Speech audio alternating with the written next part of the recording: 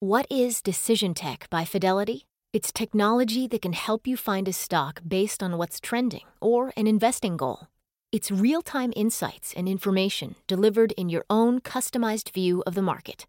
It's smarter trading technology for smarter trading decisions. And it's only from Fidelity. Open an account today at fidelity.com/trading. Fidelity Brokerage Services, LLC. Member NYSE, SIPC. My mission is simple, to make you money. I'm here to level the playing field for all investors. There's always a bull market somewhere, and I promise to help you find it. Mad Money starts now. Hey, I'm Cramer. Welcome to Mad Money. Welcome to Cramerica. Other people want to make friends. I'm just trying to save you some money. My job is not just to entertain you, but to educate and teach. So call me at 1-800-743-CNBC or tweet me at Jim Cramer. Every night I come out here for two big reasons. The first is obviously I like the attention.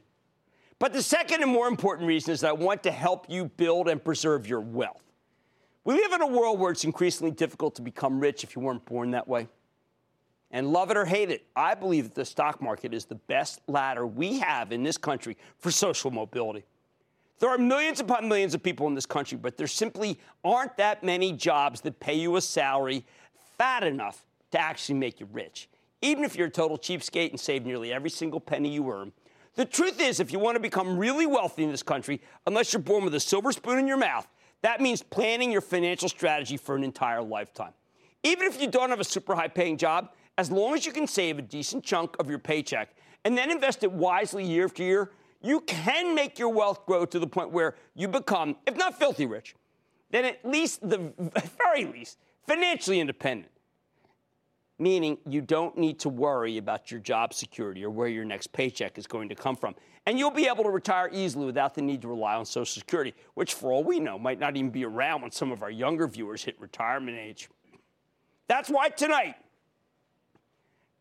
I want to help you figure out the best way to manage your money in order to help achieve real financial independence. House of pleasure. But in order to do that, we need to talk about the concept of generational investing. Because the kind of strategies that make sense when you're young and in your 20s are very different from the sort of things you should be doing when you're middle-aged or a senior citizen, for that matter. We don't talk enough about that on Mad Money. Tonight's different. But there's one constant when it comes to managing your finances, no matter how old you are. And that's the fact that you will never get a better opportunity to make your money work for you than by investing in the stock market. Even when we're in a bear market, when the action is treacherous and volatile and it feels like stocks go down every single day, when you take a long-term view, it's easy to see that the stock market is by far the most effective method of wealth creation out there. Sure, it might go down for weeks, for months. It might go down for years. It might crash like it does upon occasion. But if you take the long view, the very long view, stocks tend to go higher. And I don't say that as some sort of Pollyanna. When I got started in the business in the early 1980s, the Dow Jones Industrial Average was trading in the 800s. And despite multiple bear markets between then and now, the Dow currently stands what you might call well above that mark, right? That represents a pretty fantastic amount of wealth creation. And that's why I'm so adamant that no matter how old you are, no matter how wealthy you are, you really should have some of your money socked away in the stock market. And for those of you who are concerned that the market's rigged, that it's dangerous, that it's simply too unreliable or unsafe a place to trust your savings, can I give you some historical perspective right now? If you go all the way back to 1928, that's right, before the great stock market crash that preceded the Great Depression, through the end of 2014, the average annual return for the S&P 500, including dividends, is about 10%.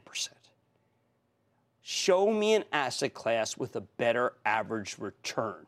You can't do it. Stocks aren't just the best game in town. They're the only game in town if your goal is to grow your wealth. Now, for some of you who want to get rich quick rather than get rich carefully, see what I did there? That 10% average annual return for the S&P 500, I know, may not seem like such an impressive number. Some of you are probably saying, well, thanks for nothing. Wait a second. You're wrong. You're just wrong. Forget the fact that it's more than double what you can even expect from a 30-year treasury. Or it's certificates of deposit. I mean, they earn you next to nothing. Let's examine that 10% figure in absolute terms. When you're taking a long-term view, which is what we're doing tonight, meaning planning for your entire lifetime, racking up a 10% return from a simple, inexpensive S&P 500 index fund, which you know I prefer, starts to seem pretty darn impressive. Sure, the market's going to have its up years and its down years, but over a long enough time frame, that 10% figure, including dividends, has held pretty steady. But to really understand the value of an asset class that tends to give you a 10% return in the average year, you need to view this number through the lens of what's known as compound interest. Sometimes I'll talk about this as the magic of compounding. Think of it like this. If you invest $100 in the S&P 500 and it gains 10% in the first year, then you've got $110. After another year of 10% gains, you've got $121. A third year of the same gives you $133. The gains keep getting larger and larger because each year you're making additional money off the previous year's profits. Eventually, with a 10% average return, you'll double your money in roughly 7 years. Now, for those of you who are really young, right out of college, waiting 7 years to double your money, I know, it seems like an eternity. And listen, I've got more risky ways of growing your capital faster if you stay tuned. However, the truth is that as you get older, an investment that can pretty consistently, take your money up in 7 years' time and double it, well, I'll tell you, it just becomes pretty incredible. That said, the magic of compounding works best the younger you are, because that means you have more time for your money to grow. Yet, sadly, young people are the least likely to be impressed by that kind of steady capital appreciation. That's why acclaimed economist George Bernard Shaw famously said that youth is wasted on the young. Okay, he wasn't an economist, a good writer, though.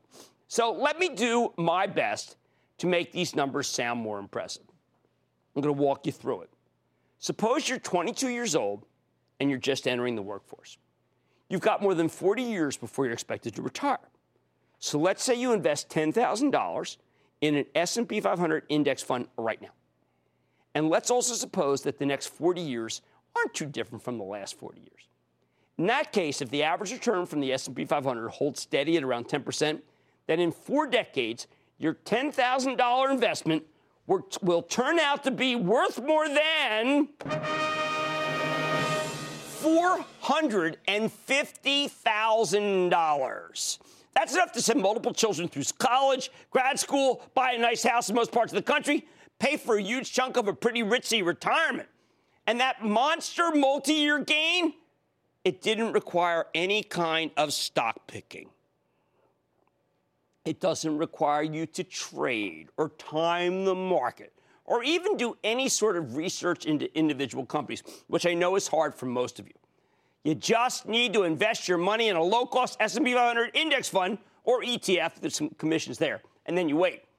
Granted, you're waiting 40 years, but $450,000 when you're approaching the age many people retire, it seems a lot more valuable than the initial $10,000 investment you made when you were young and had your entire work life ahead of you to make money the regular way.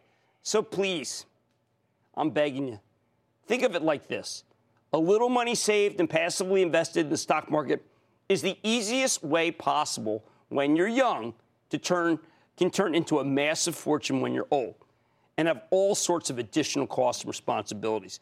And all you have to do after you initially save that money is let it sit on the sidelines, ideally in a 401k plan or IRA, so that you don't have to pay capital gains or dividend taxes on your gains.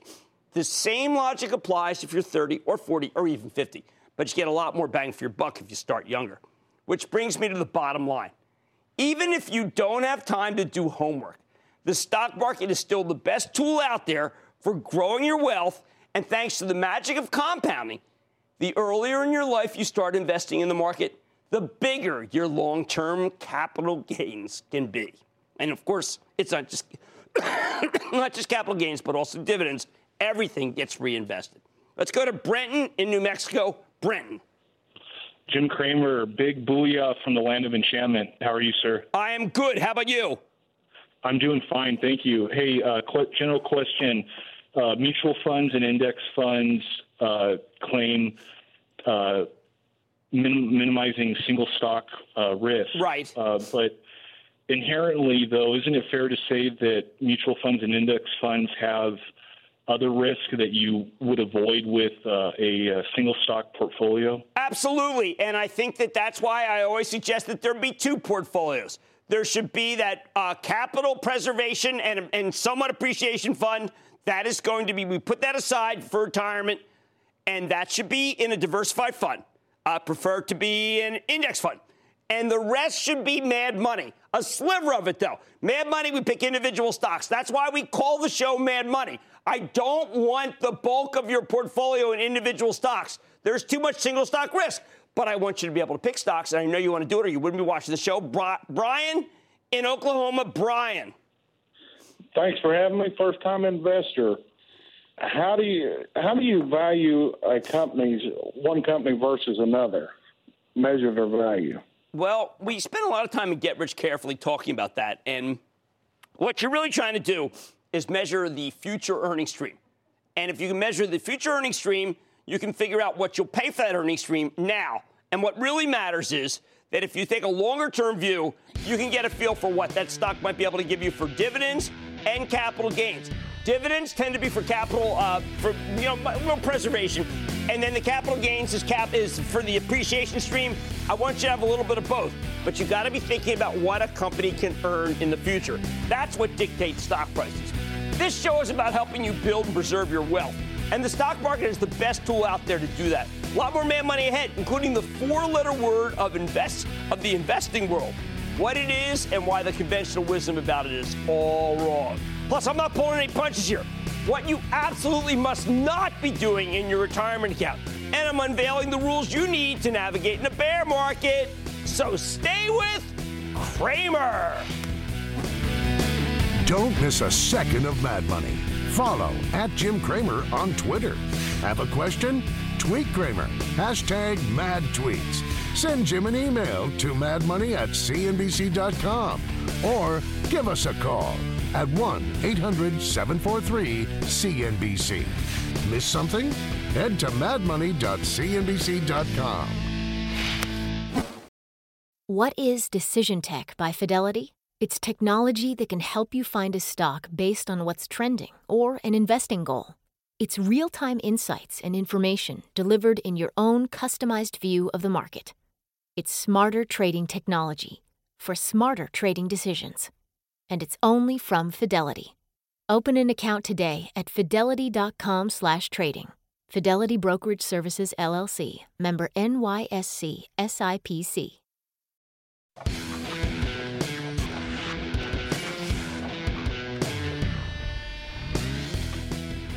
Tonight, we're talking generational investing, meaning how to handle your finances depending on whether you're old or young or somewhere in between. As much as many of us might not want to admit it, the rules in this game can be totally different depending on what age you are. Nobody would suggest that a retiree pour all of his or her money into high-risk speculative stocks that could either have enormous upside potential or go all the way to zero and absolutely wreck your portfolio. But just because some of this may sound straightforward doesn't necessarily mean that it's obvious or standard, which is why I'm taking the time to go over the really important differences depending on where you are in your life cycle. Now, I always tell you need to have two discrete piles of cash. Your retirement portfolio, which is more conservative and should be invested through tax-favored vehicles like a 401k, IRA. And then your discretionary mad money portfolio, hence where the name comes from, where you can start taking a few more risks with your money once you've already topped out your retirement fund. No matter how old you are, retirement objectives must always come first. I love to play with the discretionary mad money side of things. That's what this show's about. But the truth is that a bet on your retirement is a bet on your own longevity. You want to live for a long time, and you shouldn't have to work your fingers to the bone. That means planning for retirement from the moment you get your first paycheck. Regular viewers here know my rules. No matter who you are, the first $10,000 you invest in the market should go straight into a low-cost index fund or ETF that mirrors the S&P 500. Index funds are a fabulous way to get exposure to the stock market's gains without putting in the kind of time or effort that's necessary that, like what we do around here, picking individual stocks. And hey, if you don't have the time or inclination to pick individual stocks, then all of your stock market exposure can come via the index fund that mirrors the S&P 500. I'm fine with that. There's no reason this needs to be incredibly complicated, but like I mentioned earlier tonight, it's very important that you actually get yourself some exposure to the market because no other asset class can grow your wealth the way equities do. Once you save more than $10,000, that means you have enough money to start a diversified portfolio of 5 stocks. Remember, anything less than 5 stocks in 5 distinct sectors, you aren't really diversified. You take that money and you invest it in individual companies for your retirement portfolio. It's only once you've saved a large enough amount of money for retirement, once you've maxed out on all the benefits of your IRA and 401k plan, if you have one, that we start talking about that discretionary portfolio where you can afford to take more risks. I really want to make this point because a lot of people feel that all I want you to be is in individual stocks. That's just wrong. Index funds and then individual stocks. Now, when you're younger, your retirement portfolio and discretionary portfolio might not look all that different. Younger investors can afford to take all sorts of risks with their money that we old guys simply can't. That's true for a host of reasons. When you're still in your 20s or even in your 30s, if you invest in something risky and it crushes your portfolio, well, you still got a lot of time to make the money back. You've lost your whole working life, basically. You got the whole rest, years and years and years of paychecks. However, if you're approaching retirement and you lose a fortune in the stock market, that's a real problem, and you're going to have very little time to fix it. Which brings me to my first rule of generational investing. Not only can younger people afford to take risks with their money that older folks can't, but for those of you who are in the younger demographic, it's imperative that you take those risks. Now, you shouldn't go crazy and speculate with all of your savings. That retirement portfolio is absolutely off limits. But you should absolutely devote some part of your discretionary mad money portfolio to betting on these high-risk long shots. I know I'm out there saying this stuff, but I believe in this. I'm talking about smaller, less well-known companies with massive upside potential, coupled with enormous downside risk if things go wrong. Remember, this is for the younger cohort. The classic examples here are the development stage biotech stocks, which can fly through the roof if they get a big drug approval or even just a piece of positive data on a drug that's years away from hitting the market. Of course, by the same token, these smaller biotechs, they will get slammed if there's any negative news. And their stocks can be very difficult to own in more negative markets because they don't have any kind of dividend protection or even earnings protection. However, we're talking about long-term investing here, looking for good opportunities that can work regardless of whether we're in a bull or a bear market. And there are plenty of speculative companies that have nothing to do with the drug business. Why do I insist that younger investors speculate, take risks that might scare older people? Because the gains here can be absolutely stunning. And it would be downright foolish to pass up the opportunity to own the winners, even if it means picking some losers along the way. When you're in your 20s and 30s, you should be investing like a young person, not like an old man. That means taking at least a few kinds of risks. Let me give you an example that sheds light on this situation. When Mad Money initially came on the air way back in 2005, our very first CEO interview was with Dr. Len Schleifer from what was then a tiny biotech company few had heard of. It was called Regeneron. It was trading around $5 a share. At the time, Regeneron was a biotech that had been kicking around for 17 years. 17 years without ever really developing anything noteworthy that could move the needle. Since then, though, this company's become a powerhouse, with the stock taking off into the stratosphere based on the surprising strength of a drug called Eylea, its blockbuster macular degeneration formula, and continuing to roar in a number of other breakthrough therapies that Regeneron's pipeline generated. Fast forward 10 years to the summer of 2015, and Regeneron stock had traded all the way up to $592 before getting slammed by a market-wide sell-off. But for the sake of using round numbers in this example, let's just call it $500. 10 years ago, could have bought Regeneron. Speculation. $5, okay? What would happen with that $500 for buying it at $5?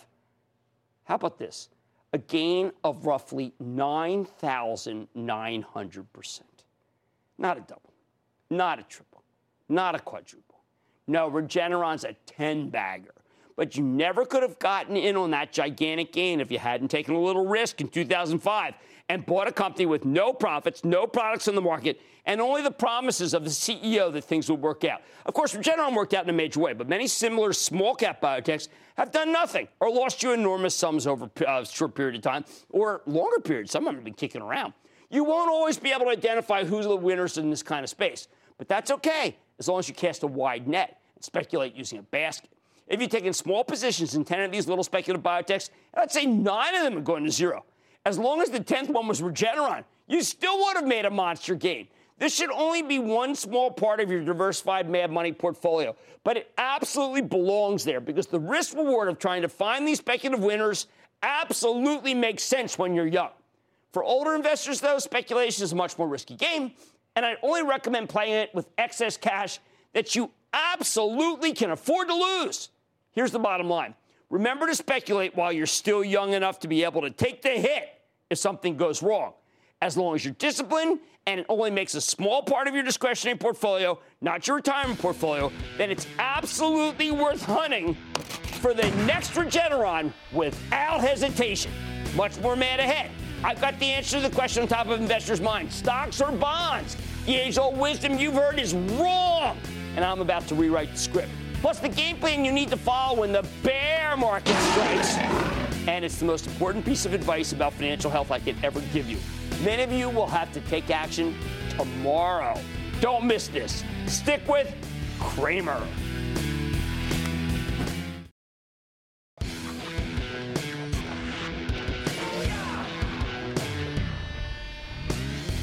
It's time to address a major issue that I have to admit I don't spend enough time discussing here on Mad Money.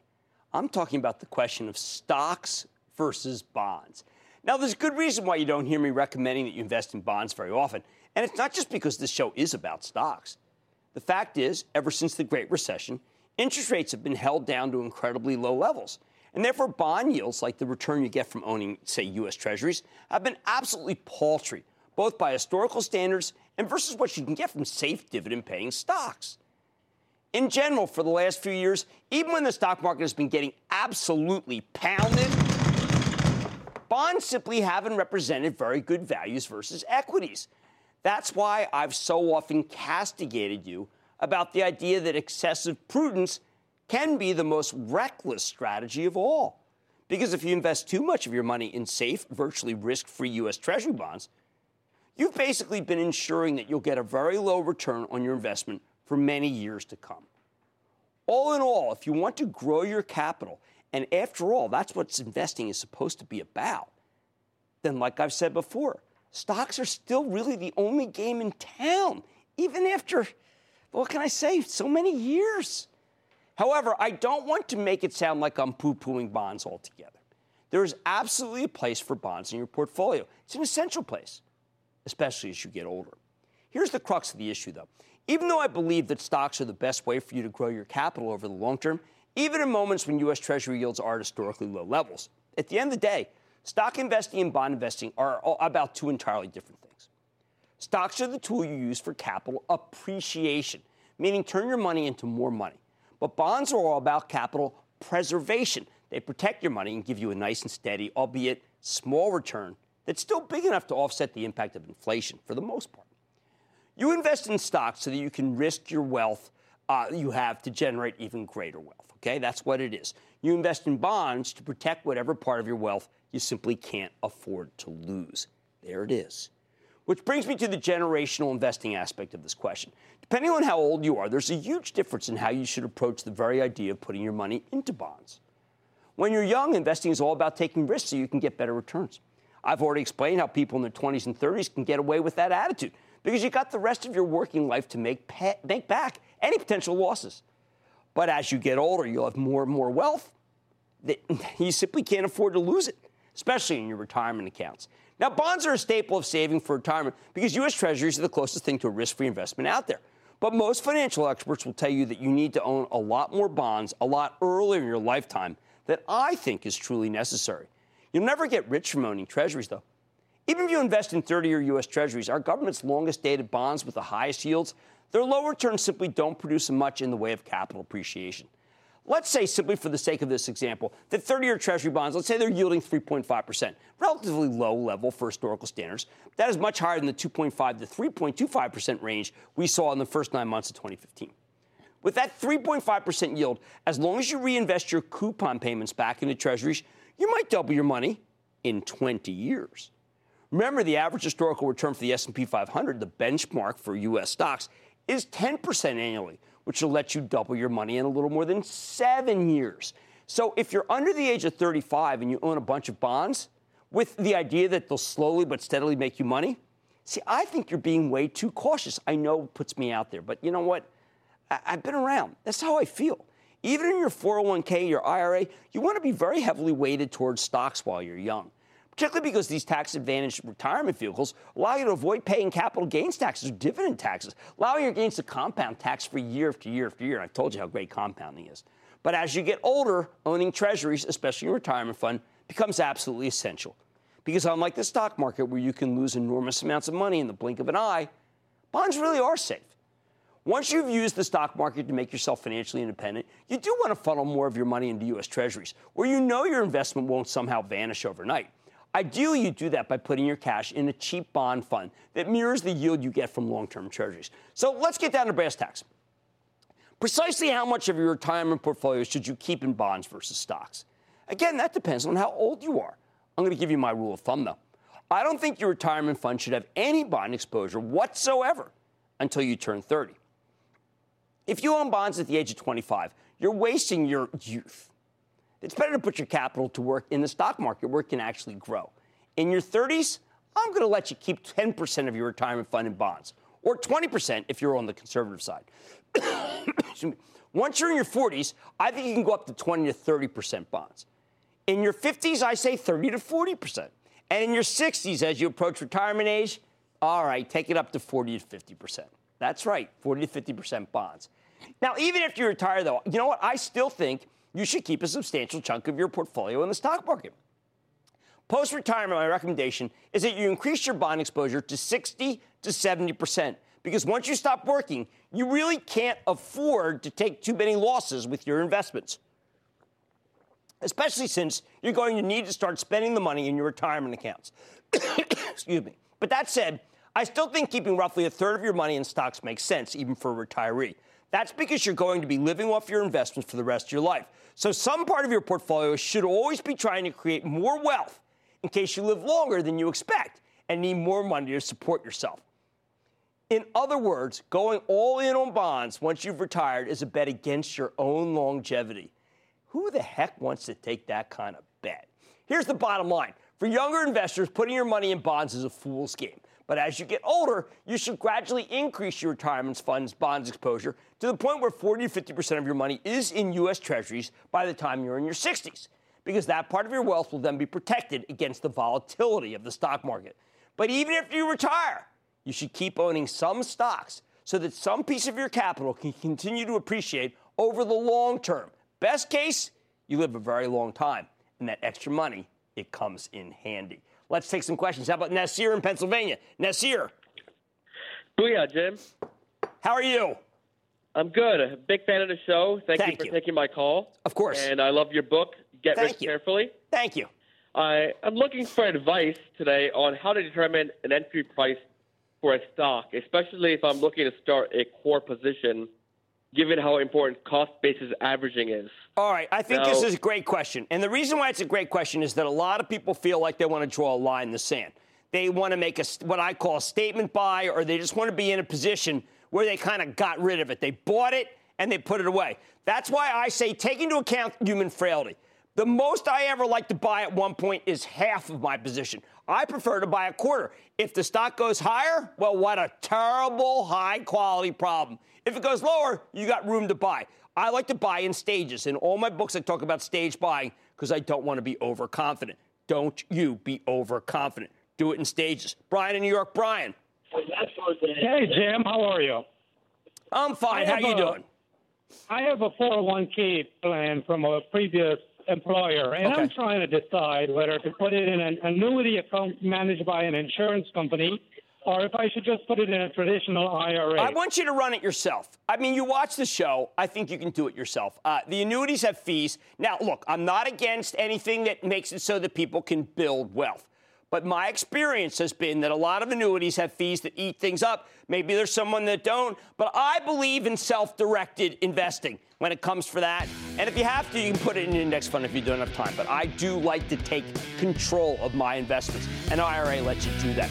Listen, investing in stocks and investing in bonds are two very different things.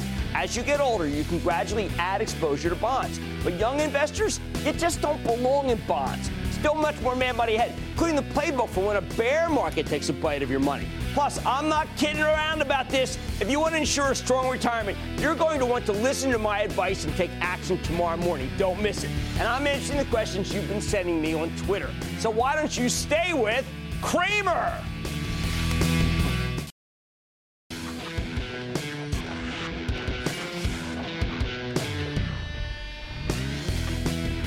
Tonight, rather than focusing on the day-to-day vicissitudes of the stock market, I want to help you take a longer view. Plan out how you can invest for a lifetime. That means taking a much longer time horizon than we usually discuss on Mad Money. And when I say longer, I'm talking about taking a 20, 30, 40, or even a 50-year view. Of course, there's no such thing as a stock you can just buy and hold for the next decade or two. It doesn't work like that. I wish it were that easy. It's not. Regular viewers know my mantra. It's buy and homework, not buy and hold, which means that no matter how confident you are in a company, you need to keep checking up on it on a regular basis. Make sure nothing's going wrong with the story. However, just because you can't pick a few stocks and ignore them for the next couple of decades, that doesn't mean it's impossible to take a truly long-term view. You simply need to zoom out a bit. And when you start examining stocks over a multi-decade time horizon, one thing becomes readily apparent. If you know what you're doing, a bear market can simply be a different kind of opportunity.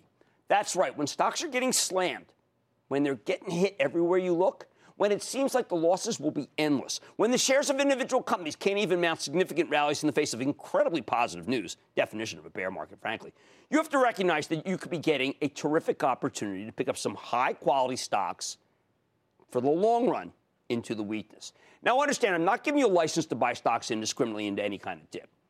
But what I am saying is that when you're faced with a bear market, meaning when the averages are down by more than 10%, let's use that as the parlance on the show, from their highs, and they seem like they could go even lower, then it probably makes more sense to start buying those stocks rather than selling them, as long as you're willing to take some short-term pain for long-term gain. Of course, whenever you buy during a bear market, you need to be very careful. That means you never buy a position all at once. That's pure arrogance. You know, I say that all the time. And you're just asking yourself to look like a moron if that stock keeps going lower. Instead, gradually leg into your favorite stocks, buying small chunks of your position incrementally on the way down. Humility, please. In a bear market, you probably want to use even wider scales, meaning after you make a purchase, you got to wait for that stock to go down pretty meaningfully and substantially before you buy more. Over the very long term, you'll probably find that you've taken advantage of a terrific opportunity that most people were too afraid to pounce on. But I need you to think longer term. Something we didn't do at the beginning of the show, but we're way past that now, aren't we? You don't believe me? Just look at this chart of the S&P 500 over the 10 years starting in the fall of 2005. Look at those hideous declines during the financial crisis in 2008, 2009. If you use that weakness to very gradually build a position in a cheap S&P 500 mutual fund on the way down, then within a couple of years, you made a killing. Or how about that nasty bear of 2011? We snapped back from those losses even more rapidly. By the way, this is why Warren Buffett always seems so sanguine when the market's getting crushed. He has an incredibly long time horizon and enough money that he can afford to take virtually any level of short-term pain in order to get his hands on some long-term gains. Don't get me wrong. If you have a shorter time horizon, for example, if you're a hedge fund manager who absolutely needs to be up for the year or for the day for all that matter because investors will flee your business, then you cannot afford to approach a bear market as a long-term buying opportunity. If a hedge fund manager just keeps buying gradually into weakness in a difficult environment, you'll lose enough money in a short enough period of time that the fund will likely go under. Go read Confessions of a Street Addict when things got tough for me, although we were able to pull out of the tailspin.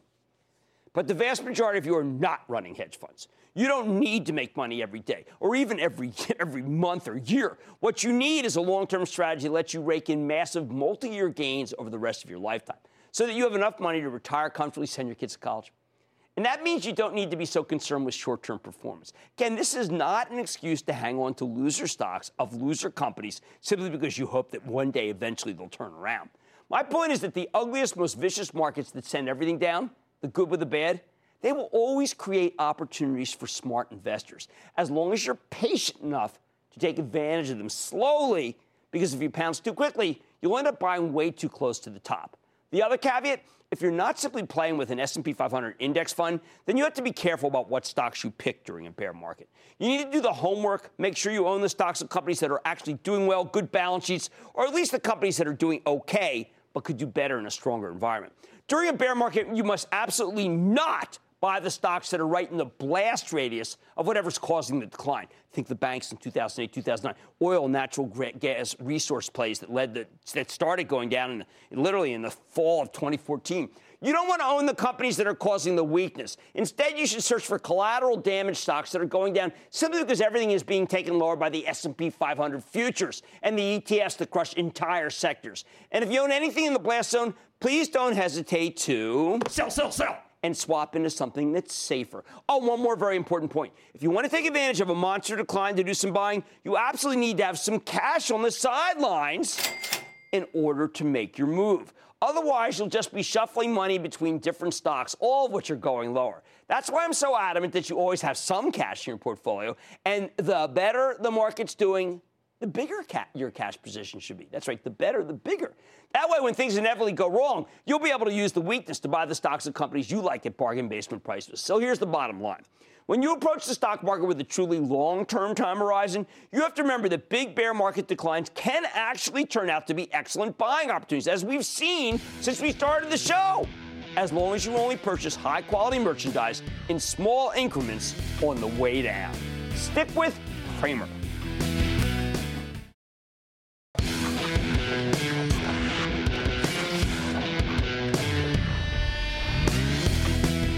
All night, I've been telling you about the best way to approach investing from a long life, long generational perspective. How to manage your money when you're young, when you're middle-aged. Hey, when you haven't you heard 60 is the new 50? And even once you've retired. But there's another aspect of generational investing that I really got to stress here, and that's the need to get your kids interested in managing their own money more generally and learning about the stock market in particular. I say this to parents with children of all ages. While I love the public school system, you simply cannot rely on the public schools, or even these ritzy private schools for that matter, to teach your kids about money. Okay, they can do a bang-up job with English, history, biology, chemistry, physics, calculus, whatever. You want your kids to become fluent in a foreign language? Great. The typical high school can teach you French, Spanish, and more of these fancy ones. They teach you Chinese. However, if you want your children to become fluent in the language of finance, you're going to have to do it yourself. I get the sense that personal finance is viewed as being too simple, too quotidian, so to speak, for most educators to even bother with. It's like beneath them. Your typical high school health class will help kids learn how to put a condom on a banana. But nobody's going to explain why it's dangerous to maintain an outstanding balance in their future credit card bills. And believe me, you can't wait until after your kids go to college to teach them this stuff. Because at most institutions of higher education, students get bombarded with credit card offers that can seem irresistible if they don't know any better. I took down 5 of them. Throw in thousands of dollars of credit card debt on top of their student loans, and they could be in the hole for decades, which in many cases means you, the parents, will need to bail them out. We don't want that. Yet raising financially responsible children isn't just about being a good parent. It's about not getting hit up for cash every month, even when your kids are well into their 30s. That's why if you want your children to learn about money, and what parent doesn't want financially responsible children, then at this point, you need to do it yourself. That means you need to have some long, boring conversations about the dangers of high interest rate debt, like the kind anyone can easily rack up on a credit card, and the need to save money coupled with the power of compound interest for generating wealth, like we talked about earlier. But in my view, the best way to make all this dull personal finance medicine go down is with a spoonful of stock-picking sugar. In other words, starting at a fairly early age, I recommend giving your children gifts of stock in high-quality companies that resonate with young people. My classic example here, I've been using it since the show started, is Disney. Give them a couple of shares a year for the holidays, starting when they're old enough to appreciate the big movie franchises, Frozen, Star Wars, whatever. And because Disney has so much going for it, so many blockbuster films planned up over many, many years in the future, not to mention a terrific theme park business and solid television properties, by the time your kids are teenagers, I think their Disney holdings will show a nice gain. There is no better way to demonstrate the power of saving money and investing in stocks than having your children actually make money in the stock market themselves and follow it along. And look, as much as I like Disney, you don't have to go with Mickey Mouse. It could be any high-quality company that will resonate with somebody who's still in elementary school. Here's the bottom line. The point of getting your kids interested in stocks early is simply that you need to teach them a better way to think about money. Rather than viewing cash as something to be spent, you want your children to learn that money is something that can be saved and invested to create still more money at the earliest possible age. And look, if you don't want to do this for your children, do it for yourself. Because kids who can manage their own finances are kids who won't be begging you for moolah even after you've gone into retirement. Stick with Cramer.